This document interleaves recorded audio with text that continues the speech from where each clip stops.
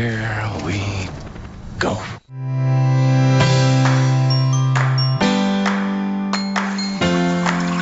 That's outstanding, like a farmer in his field.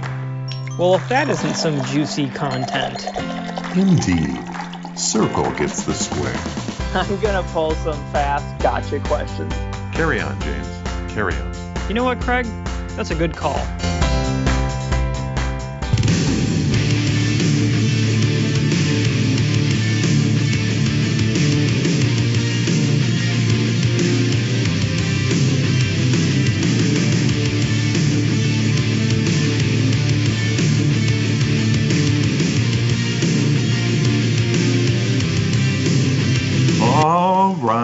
It is time for another edition of the Channel Futures podcast, Coffee with Craig and James. I'm the editorial director of Channel Futures. Joining me, as always, is our senior news editor, Mr. Anderson. Mr. Anderson. Mr. James Anderson. James, how the heck are you? And happy holidays to you. Craig, happy holidays to you. I'm doing well. I've been drinking a lot of coffee, getting the specific time zone. We're cranking up the AC so that it's warmer, and we're really buckling down. Both of us, we're really grinding it out. The end of this December, we're working hard over here. We certainly are. It's been a while since we've done one of these podcasts. I have to admit, I feel a little bad about that. But we're going to crank it up. We're going to start doing more, and we're going to get our loyal casties on board with this in case they've been looking for us. I know that's probably been top of mind for them, but we're going to be doing more of these, and I'm looking forward to that. So you mentioned something about the turning up the AC to make it warmer. How does that work? Oh, yeah. I guess, a little bit of a conflation of terms there, but I don't know. It's cold in Seattle. I mean, I guess it's cold everywhere, but and I'm living in a basement right now, so heat rises, right? So we were. You're getting used to some new surroundings up there in the PNW, and I'm excited to talk more about that sort of as the podcast goes along. Also excited to have a little personal deep dive that we have not obviously done. We'll do that a little bit later as well. Sound good? Yeah, those are always really good, Craig. How are you doing? I'm doing well. So I want to talk about this big announcement.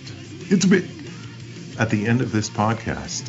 And we owe the audience something big, don't you think, since it's been a while? We do. It's time for us to make up for our tardiness. Yes, we've been very tardy. However, one thing that does stay the same is a song from 2016, because this is episode 116 of the podcast. So we're gonna keep that going. Yeah, I think that's good, Craig. We always talked about that we were going to slow this down to once a year so that the year in which the song was released would match up with the number of podcasts. And I think we're well on track there. We really are. We really are. All right. So, James, I think it would be a good call if we used this final podcast of the year, the holiday podcast, if you will, to sort of do a little bit of a wrap of Channel Futures and Channel Partners 2022 and look ahead to 2023 as well. How do you feel? Ooh, that could be a lot of fun. You want me to talk about events first? Yeah, why don't you dig into that a little bit? It was quite the year for our events, and I'd love to hear a recap.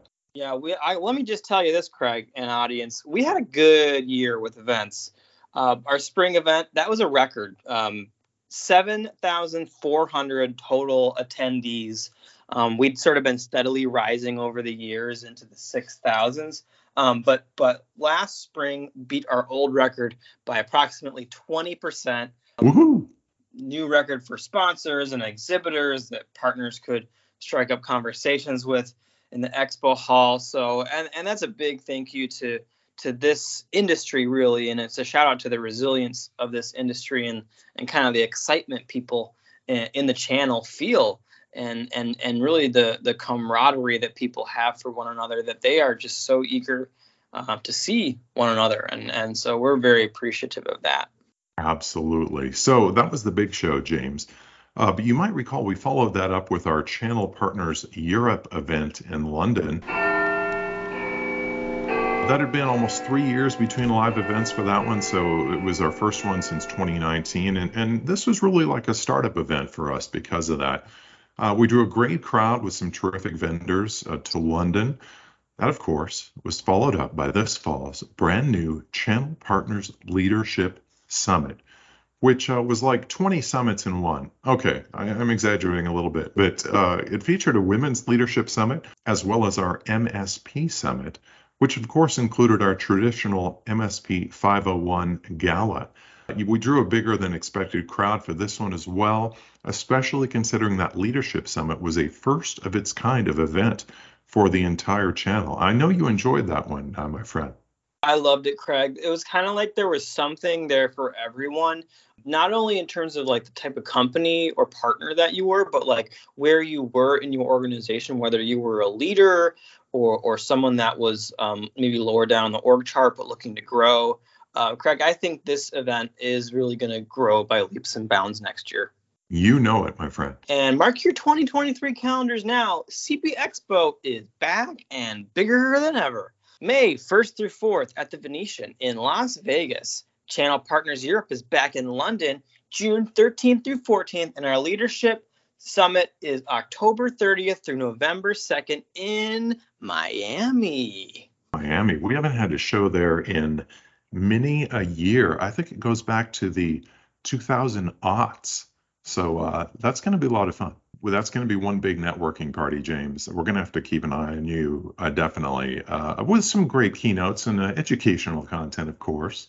Oh, yeah. Careful, Craig. When you get me out there with my Florida channel peeps, that's a recipe for you to turn the phone recording on, and it's going to be memorable. But and Craig, with that in mind, in terms of a party, I have to say 2022 was a huge party for the Channel Futures website. Oh, that is right, my homie. Thanks to our loyal casties and our readers, Channel Futures saw a 30% jump in traffic to the website just this year. James, the channel community is super engaged, and you, for one, I gotta say, have been doing a great job getting the voice of the partner so important for our site. So what would you say contributed to that amazing growth, Craig? And thank you. Are you asking me? I mean, I know the answer. I'm the editor of the site. Come on now. Well, I'll say this. I know the evolution of the MSP 501 Awards program has been huge. We see that a lot in our traffic numbers. In addition to the list of winners, we broke those down into categories by region, as well as by technology. And so we told you who the top MSPs were in the areas of security, cloud, and different technological areas. And then another big one was your Technology Advisor 101, James, the telco agent version of the MSP 501, if you will, only on a slightly smaller scale. Our CF peeps were really interested in checking that out. Yeah, that one was fun. And speaking of peeps, our brand new leaders lists where we identified the top channel execs in security, cloud, TSDs, MSP vendors, and many, many more, that came out this year. Yeah, those were this fall, and people were very interested in seeing those, as was I. You and the team did a fantastic job of coming up with those lists, picking some really worthy folks. There was so much more, too, but so little time to talk about them here. We will provide links to some of this content we've discussed on the landing page of this podcast. And if you're interested in what's cooking for 2023, we're going to talk a little bit about that in our first podcast of the new year. Meantime, James, why don't you get this fantastic interview set up that you corralled for us? Yeah, I did do some corralling here. So I know we talk a lot about how we've been the voice of the partner this year, and we're getting more and more of those MSP and agent and reseller sources in our articles. But at the same time, it's you're trying to mix up your diet, and so we've also developed some stronger and stronger relationships with the vendor community and the channel leaders at those distributors and suppliers. And I feel like we're starting to get a lot more really good sources from that side, where we're not just getting vendors coming in and trying to pitch to us, but we're getting vendors coming in and really trying to be part of the conversation. in a helpful way for the industry. And Jim Glacken, who joined Nitel this year to lead its channel, is one of those people who I think has contributed to that conversation in a really healthy way. So I've had some great conversations with Jim at some of the TSD events this year, and it felt like this would be really good to get Jim on the podcast and kind of pick his brain about a little bit about Nitel, but also really about his advice for partners in the coming year as they're trying to be valuable to their customers during a recession. Sounds good, my friend. We're talking issues, not just a bunch of fluff on this podcast, despite what popular opinion might be. This is a fluff-free zone, Craig. It is. All right, let's get right to this interview with Jim. It's a good one. All right, everybody. We're very grateful to be joined today by Jim Glacken. He is Nitel's Executive Vice President of Channel Sales. I got that right, Jim? You did. Well, Jim, it's great to have you here. I've had such wonderful interactions with you at some of the different events this year, and was very eager to get some of those juicy insights, at least some of those for our casties that listen to this show. So how are you doing today? I'm doing great. It's I'm here in Chicago. It's sunny. It's not warm, but it's a nice day, and it's a good day to be in the channel. Not bad for this time of year. You'll take it for sure. All right, Jim. So, we've known you for a long time from your days at CenturyLink and Masergy. It was just earlier this year you joined Nitel to lead its channel. I'm wondering, very basically, what went into you joining the company, and what's your vision for Nitel's indirect efforts? Yeah, so Margie, our CEO, and I started talking right around when Masergy and the Comcast transaction went down. I've known Margie for a while. She's a big supporter of the channel. People refer to me as the channel chief. I'm not the chief here.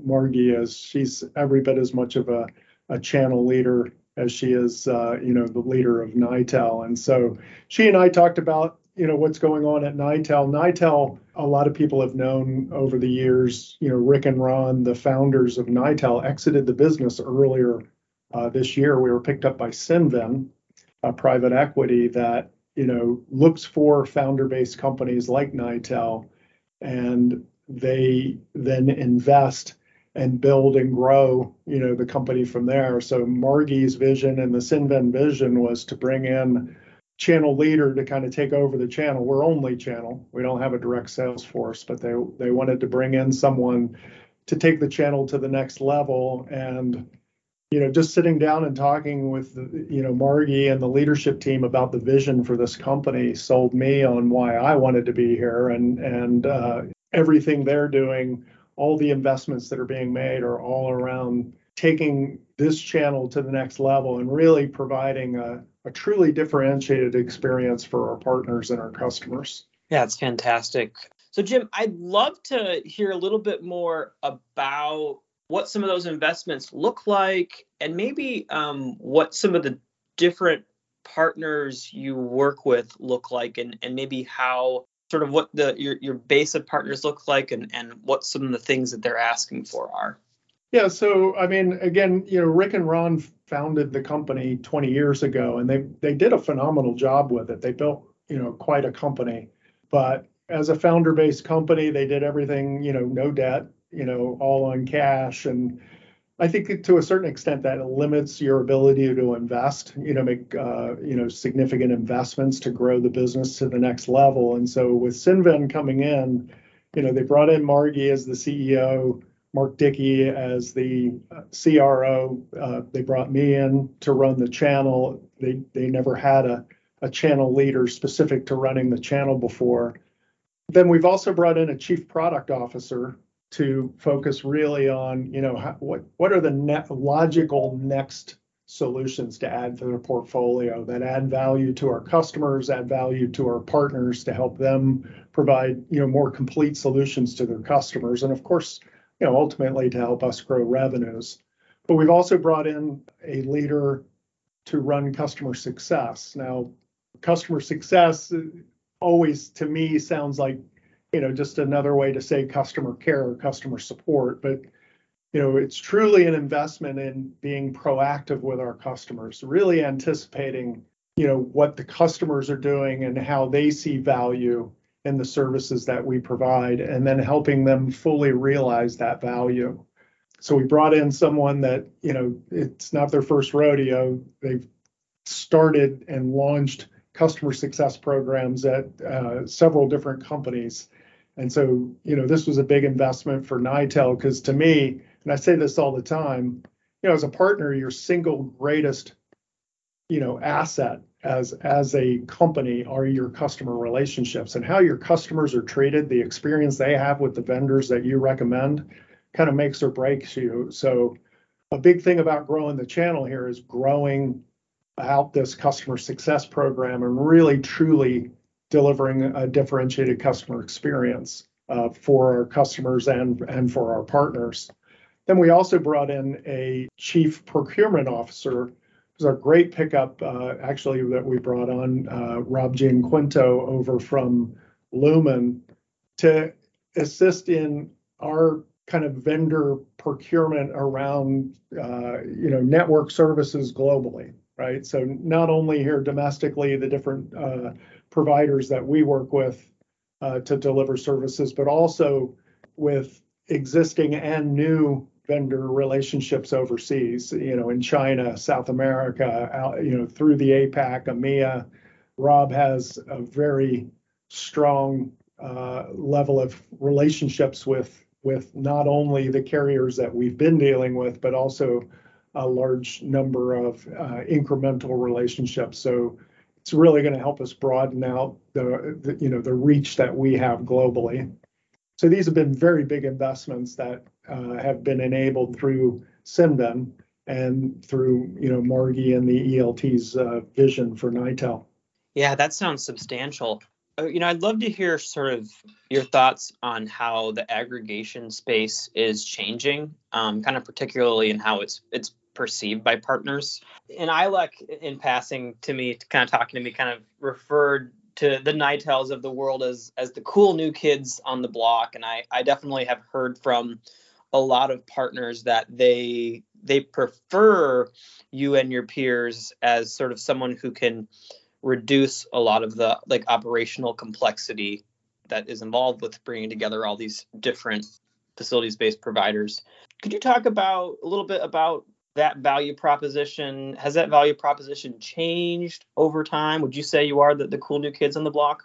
It's funny, being that my time at AT&T and at Lumen, there was always this kind of attitude you'd have towards aggregators, and my time at Masergy. I mean, let's agree, everybody's an aggregator, right? Like all the carriers are aggregating. They're not providing all the services. They are buying from each other and aggregating to provide solutions. But the interesting thing about the aggregators is they were cool, way ahead of their time. 20 years ago when Rick and Ron founded the business, they saw the need where customers didn't want to work with 15 different carriers to pull together their solution, right? They didn't want to have all these different bills and all these different, customer support people they had to call. They wanted to deal with one vendor. And that's really kind of how Nitel got started. Fast forward to today, the whole consumption model is around, I want to focus on running my business. I don't want to focus on running technology. And a big part of that is, of course, having as few vendors as possible for your solution, and then trusting that vendor to handle, running the network. So it's all network as a service now. Customers don't want to own it. They don't want to run it. They don't want to fix it. They just want to use it. And so, it's kind of evolved to this point to where, hey, that's where it's at. As few vendors as possible and kind of one back to Pat, on running it. All right, James, so let's talk a little bit about strategy. We've heard you talk a lot about wanting to see partners become more strategic, really, in the way that they talk to clients. In other words, being less transactional and really doing more with the lines of business to add actual business value. Can you elaborate on that a little bit? In a lot of cases, there's two ends of the channel. There's the traditional, at least the way I see it. Now, you guys may disagree with us, but at the two ends of the channel, you have the traditional telecom partner that focuses on speeds and feeds, right? And it's a much more transactional sale around a lot of times, saving money, right? And it's not really focused on business outcomes. It's not really sitting down with the customer and really looking at what they're trying to solve. On the other end of that, you have the systems integrators, the traditional VARs, that at the opposite end are more SKU based in their approach, right? They're also kind of focused on selling hardware and their traditional services. And then in the middle, you have the telecom partners and you have these solution providers that have evolved, right? They really evolved their approach to working with the customers and again, focusing on business outcomes. They're not selling in the phone room, they're selling in the boardroom, right? They're looking at truly a platform approach to providing services to the customer. There's incredible value in that. It takes, I think, a lot more patience in doing that. And I think that in the center there's growing, but I think the need or the expectation in the marketplace from customers is going to grow faster than many of these partners are going to be able to evolve their approach, if that makes any sense. I think that, any partner out there, they should be constantly looking at how they approach their customers and how they engage with their customers at a very strategic level in truly solving, again, focused on business outcomes. So Jim, kind of adding on to that, you'd mentioned about the speeds and feeds and saving money, and there've been some interesting conversations with partners in the last few months about, are we a cost center or are we a profit center? And it seemed like a lot of partners that I was talking to earlier this year, these partners that are getting into cybersecurity, these partners that are getting into contact center, they've figured out ways to really position themselves as that strategic person who can tell someone, a customer, hey, I can help you digitally transform and make money. But then now I'm hearing other partners saying like, okay, well, we're not totally sure where customer budgets are going to be next year. We're not sure if they're going to be looking to be purchasing or if they are going to want to just turn to us as a resource for saving money. And so how do you, I guess if you're talking to partners, advising them, how do you think they should balance that sort of cost center versus profit center conversation in what appears to be an economic not so good time? I honestly think it's a profit center. I say this all the time. You've got customers out there that have to evolve. They know they have to evolve, right? The environment that they have now, and they had, let's just say pre-COVID, is not working for them today. And they know that it's not going to work for them tomorrow. And they need to move from where they are to where they need to be. And they have absolutely, in most cases, no idea how they're going to do it or who they're going to do it with. And that's the value of the partner, right? The partners can sit down with these customers and help them and guide them through that process, not only with the technologies that they need, but also the vendors that they're going to need to do it with. And in that process, I think the partners can truly save the customers money, not just on the pipes, right, or the connectivity or on the widgets, but really as a company, helping to transform them quicker to help them be more successful and help them better grow their business, as well as, quite honestly, as a channel guy, I believe that customers are better served when they're dealing through partners. They get better terms and conditions on their contracts. They do get better pricing. And I think they get better service because the partners hold the vendors accountable to deliver better solutions and provide better service, which ultimately helps the customer, again, perform better and be more successful in whatever it is they do, as a business. I know the acquisition of HyperCore Networks was something we read about this year, bringing on a whole team there. So could you tell us a little bit about that? Yeah, so the HyperCore acquisition, there's several reasons why we did that and why it made sense. One, we acquired some really good talent. There's some really smart people over at HyperCore that founded that business and grew that business. We've retained all of that talent. But also there were some things that HyperCore did really well in the customer support and service delivery area.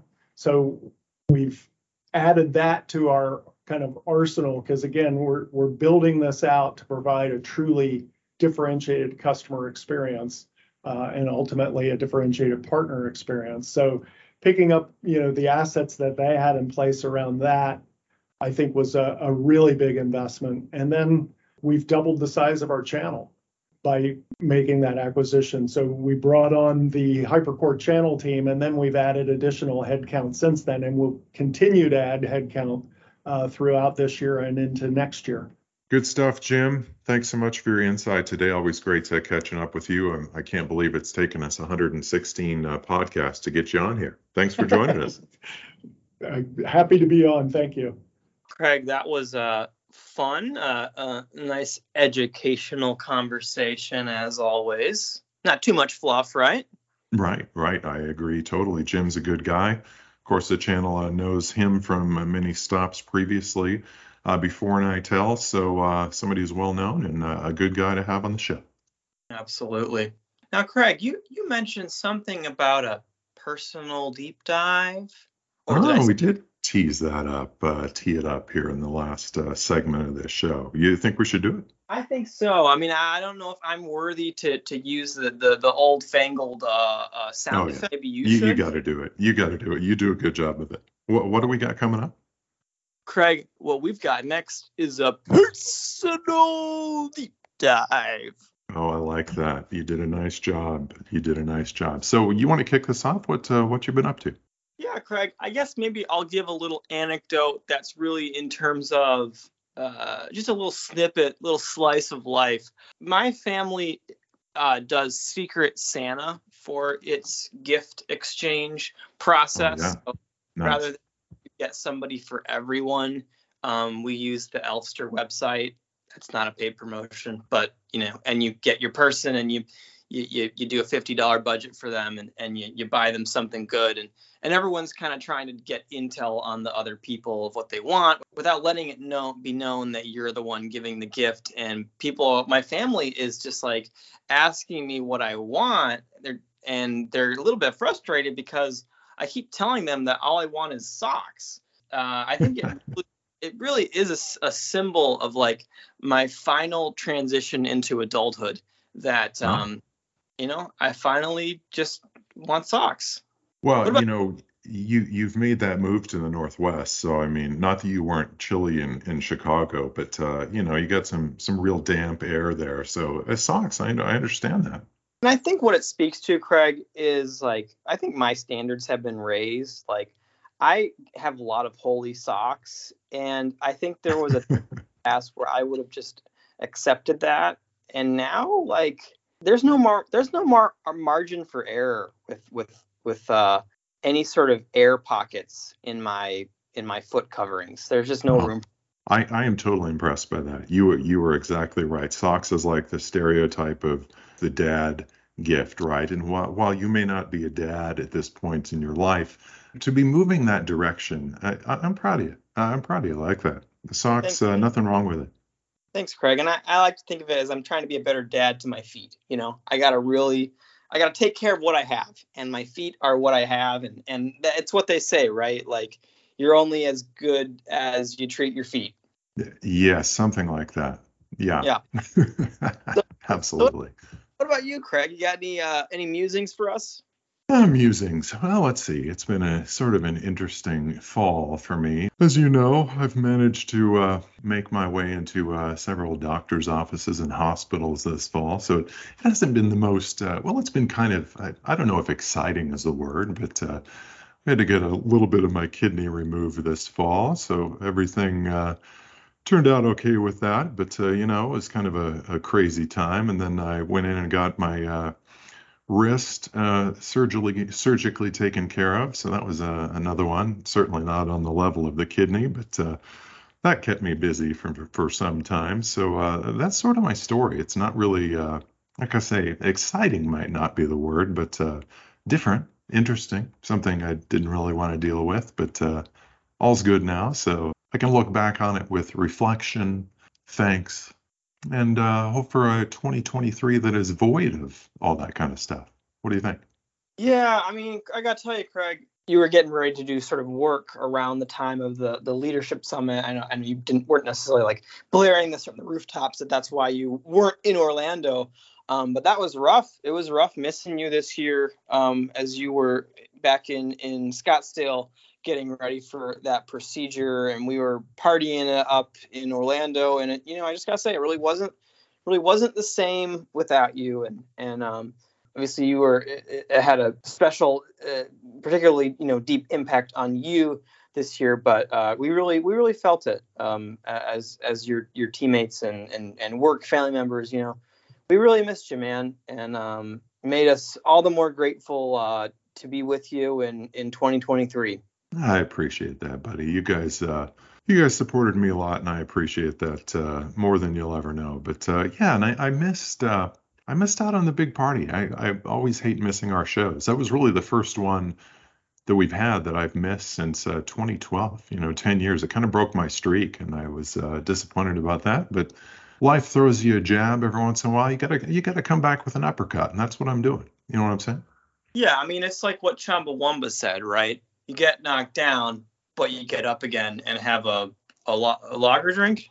Yeah, any number of a whiskey drink too, I think. Whiskey drink. Yeah. Yep. I get knocked down, but I get up again. You're never gonna keep me down. Yeah, and that's pretty much the only thing I know that Chumbawamba ever said. I mean, I'm sure they had other songs, but kind of a one-hit wonder there. But an apropos reference.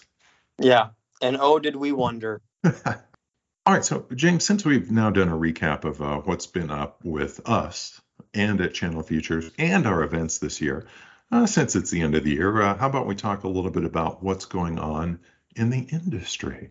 There were so many big stories. What were one or two that really stood out to you, maybe as big, or that you really enjoyed digging your teeth into as senior editor at Channel Futures? Yeah, Craig, I would say it was so hard to pick these out. I tried to focus on what happened specifically in the technology advisor / agent channel. And I think really there wasn't one big story. There was so many stories, and that was M&A. And that was M&A that was both on the customer facing agent side, so many different companies, but also two of the largest TSDs bought two other very large TSDs this year. So Avant bought Planet One, Telarus bought TCG, and those were big moves. And so you really got the sense this year that there were really a handful of truly national TSDs. A lot of these companies, formerly known as master agents, have been calling themselves national providers. But that understanding of them as national TSDs really got solidified in 2022. And on the other side, you had so much going on in the agent world, in the customer-facing partner world. Upstack was really the story of 2021 with their Berkshire investment, and they bought upwards of 30 agencies. But you had a lot of other companies that emerged this year, many of them private equity backed. Blue Wave is probably the bigger one, but there were other maybe less publicized agencies that were doing stuff maybe under the radar. Amplix, we wrote about this a few weeks ago. 3 New England-based agencies coming together and saying, all right, we're going to find a PE investor and we're going to scale together and we're going to make sure that we are able to do more and more for our customers. So that was going on. So I guess that's the big M&A story. We had a that, yeah. And I guess, let's see. There's so much there, Craig. And then my favorite story within that was Upstack announcing a direct partnership with Lumen. That was probably the juiciest story of the year, probably the most controversial story of the year. Oh, yeah. There are certain times where partners and vendors don't really love going on the record to like gripe about things, but you'll often hear a lot of chatter off the record. And that was one of the few times where, you do get a lot of off the record griping, but a lot more people willing to go on the record and comment about where they seeing the space as this massive super agency goes direct with perhaps the largest, by volume supplier in the channel in a way that kind of impacts their traditional TSD partners that intermediated their relationship. So that was fascinating and fun stuff to cover.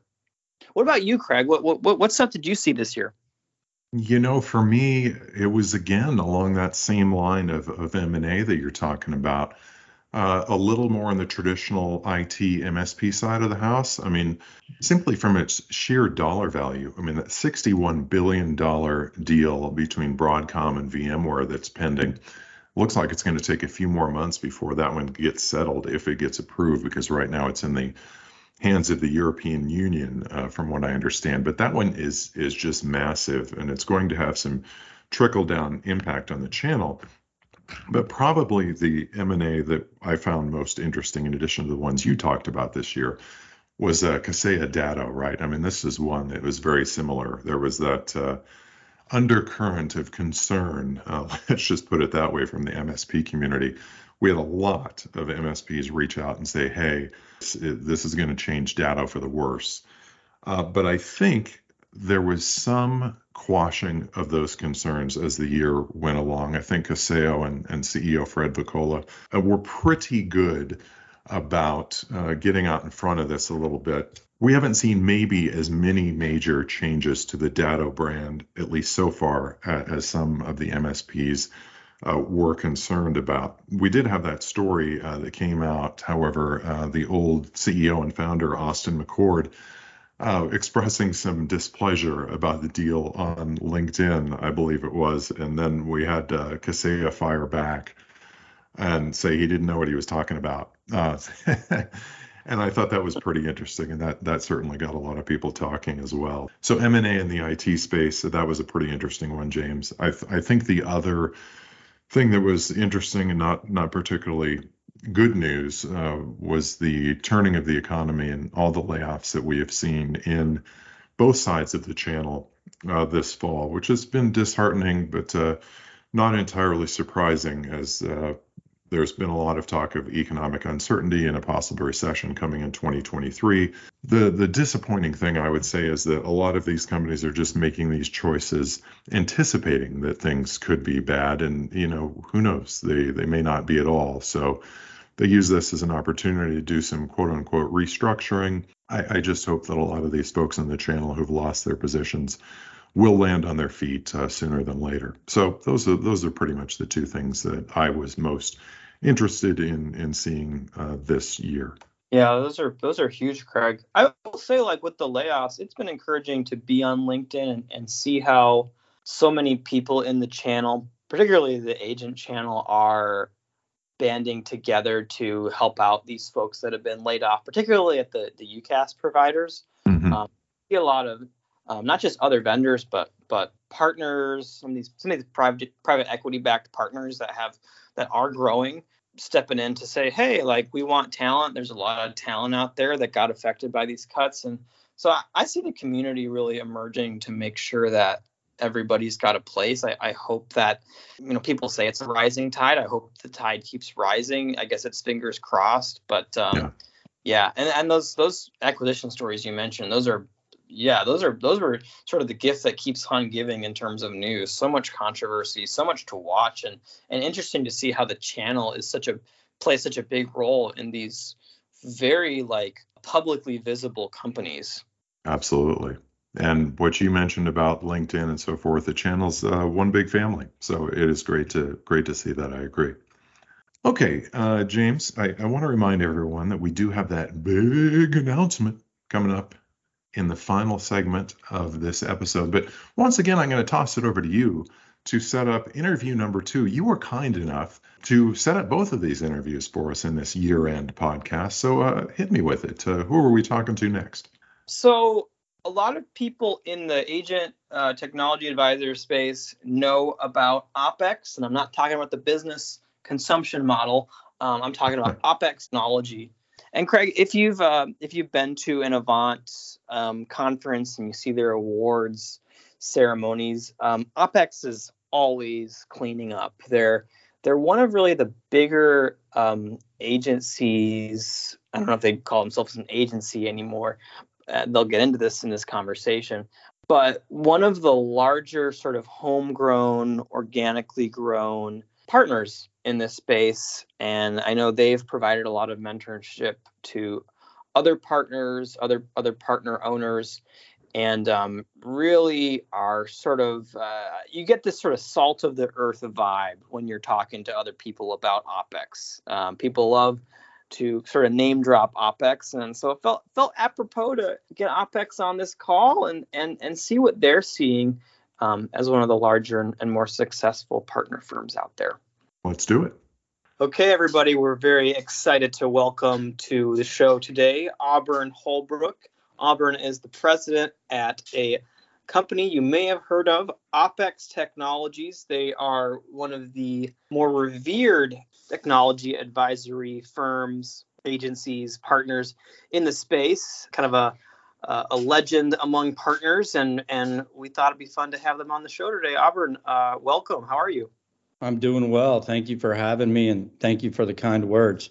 Auburn, James never refers to me as a legend. I mean, and we've been doing this podcast for a long time now. What's up with that? Craig, I feel like I'm affirming you all the time, my man. Is it unspoken? Is that what it is? Yeah. So Auburn, let's start off, pretty simply. We want to know a little bit about OpEx, the company's background. Certainly a name, as James mentioned, that many people on the channel have heard about. So give us some of the history. How'd the company come to be? Yeah, so the company was founded by our current CEO and founder, Courtney Humphrey. Courtney had a successful career in the network services space and decided to become the traditional telecom brokerage company. And he started it in 2004. It was a company known at the time as Digitel Services. And as Courtney grew, around 2012, 2013, he felt like he really needed to evolve. And the telecommunications game was only going to last for so long. And cloud computing was getting big, and he really wanted to go upstream. Myself and our COO, Rich Nowalk, were working in the managed hosting space, and we were looking to branch out and start our own thing. So Courtney convinced us to come on board around 2015. And Rich went first. I came on board about 8 to 10 months later. And OpEx was born. So we rebranded the company from Digitel Services to OpEx Technologies with a focus of really expanding beyond the network space and becoming more of a holistic, trusted advisor, getting more into the data center space, more into cloud computing. And that's where Rich and I had an extensive background. So we joined forces with Courtney. OpEx was born.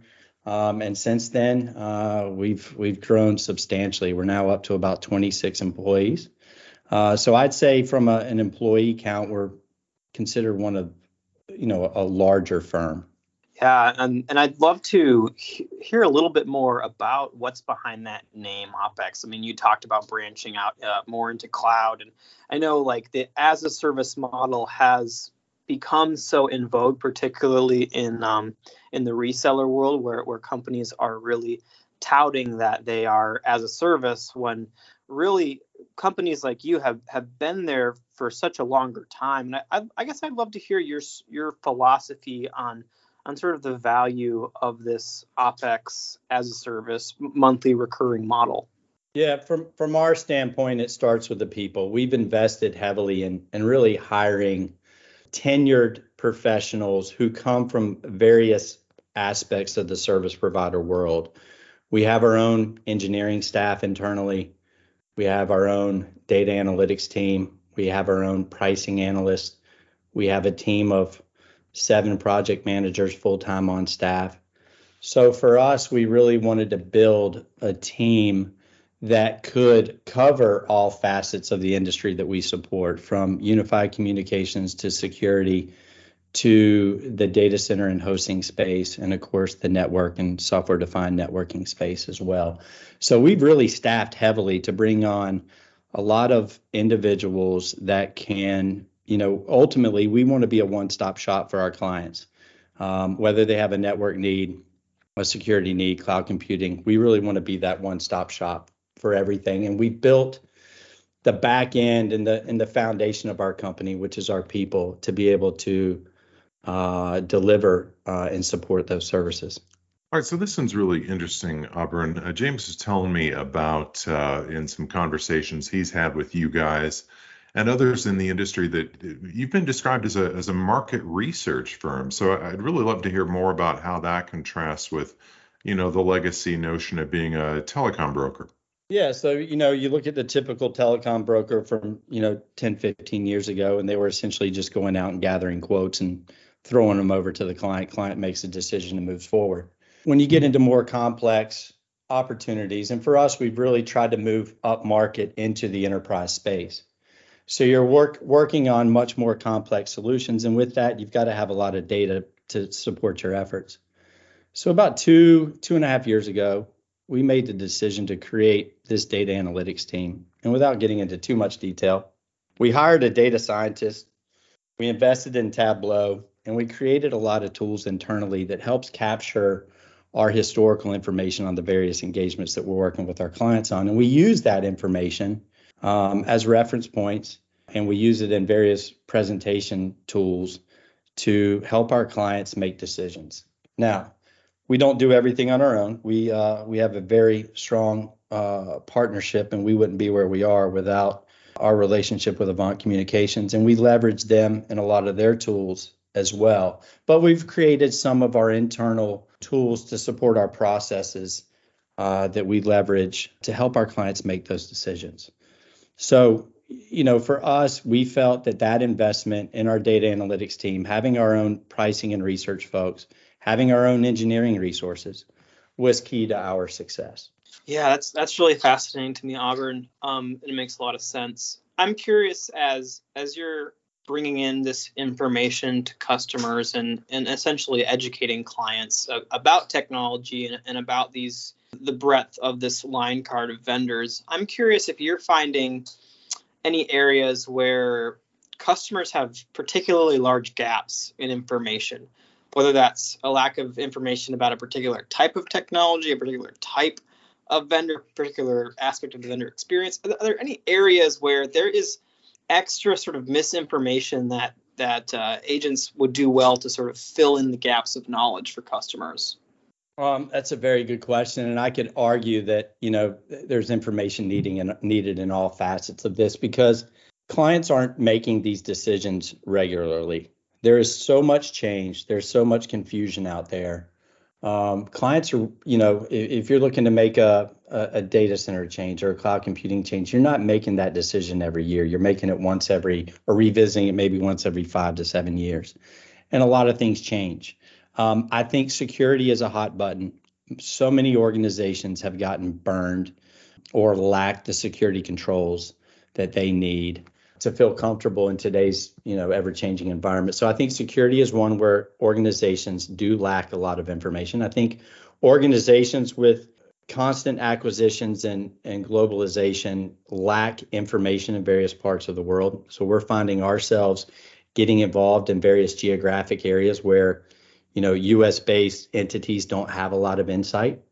So we're getting leverage there. But I think the hot button right now where a lot of the information is needed is definitely in security space. But, going back to my original statement, I can argue that information is needed in all aspects, because there is so much confusion.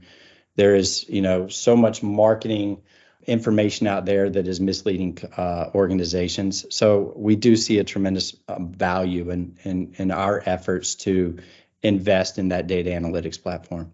Good stuff. Interesting, Auburn. So what does the upcoming year look like for OpEx? We're almost there. It's hard to believe. We see much of the vendor world sort of tightening its belt. How's OpEx positioning itself? It's funny. We get this a lot. I wouldn't say we're in a bulletproof industry by any means, but I do think that the trusted advisor space is a very resilient, or in a recession, we're recession resilient, because a lot of what we do is help customers save money. Either it's a transformation project that is to create greater efficiencies, or it's a transformation project that's ultimately going to save money. And a lot of what we can do and what we are leaned on in tough times is to reduce costs and find new service providers, new technology avenues that'll help companies save money. But people are still investing heavily in the security space. I think security is the hot button for everybody now. It's kind of the unified communications play from 4 or 5 years ago. Everybody is having discussions around security today, and every organization is investing heavily into security. Yeah, it's some really important stuff there, Auburn. Just to kind of close, I know there's so many of your peers in the space. They do look up to OpEx, and a lot of that is in the way that you've made such a splash in the enterprise space. And I'm curious, not to reveal all your secret sauce, but is there any advice you'd have for your peers as they are looking to move up market? Yeah, I don't know if there's a silver bullet to do it, but I think the realization that everybody needs to know is that these enterprises need help as much, if not more, than the smaller folks. And I think, for us, it was always this. We started at the smaller organizations. I remember years ago, we were with a Fortune 500 company, and we were really scratching our heads sitting in their lobby, asking ourselves why we were in there. This organization is a very well-respected technology organization. They're a software company. They have some of the greatest minds in IT. But what we realized is that what we do, they don't do often, and they didn't have a lot of experience in there, or in that sector. So we were able to add a tremendous amount of value. That same company, flash forward 5 years later, today, they're our largest company, so our largest customer. So I think people need to not be afraid to get out and have those conversations with the enterprise. There's a tremendous amount of change going in within those organizations, and they definitely need trusted advisors now more than ever. Auburn, thanks so much for joining us today. It's been great to hear how OpEx has been evolving over the years and everything you guys are doing, and a little bit of a state of the industry there at the end as well. So thank you for your time today. We appreciate it. Thank you, guys. Nice talking to you. Well, that was fun talking to Auburn, Craig. Fun getting their insights on maybe how they see the world a little bit differently, and kind of how the industry is growing and gaining mind share with customers. Enjoyed the conversation myself. Also enjoyed how you dropped one of my favorite buzzwords, mind share. Mind share. So Craig, ever since you teased this big announcement that we owe to our Casties, I've been itching to find out what that is. Oh, okay. All right. You ready? Should we get a little drum roll going here? What do you think? So you and I, my friend, are you ready for this? Are you? I don't even know if you're really ready for this, because it's going to be big news for you as well. I mean, I already know what it is, and I'm still not even ready for it. I'm not sure I am either. So we are going to, I was going to say we're going to enter the 21st century, but that's not quite right. We're going to maybe enter the 20-teens coming up in 2023, as we are going to take this podcast into a visual medium. Yes, people are going to get to look at us as we move our lips and talk in 2023. What do you think about that? As we move our lips and talk, I love the way to describe that. I think it's going to be fun. I'm going to have to probably work on my bedhead a little bit, but I'm up to the task, Craig. I mean, how do you feel about that? I'm good. I was thinking I might shower a little more often as well. Not that it's smell-o-vision. We're not taking it quite that into the future yet, but it's going to be good. We're going to look good. We're going to feel good, and we're going to speak good. Well, yeah, it's going to be a good time. We're going to have to get our guests to go along with this idea of going on video as well, but I think they will, knowing that just by showing up, they'll probably look better than the host. So there you go.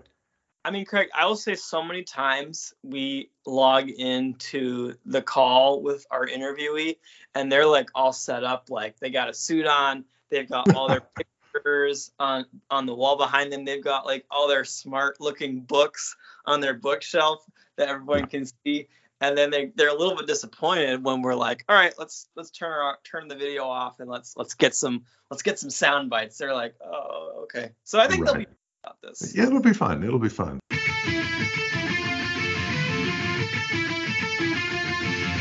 All right, so we close out with another song from 2016, appropriate, because I sort of feel like we're doing a little bit of revolution radio here, don't you, James?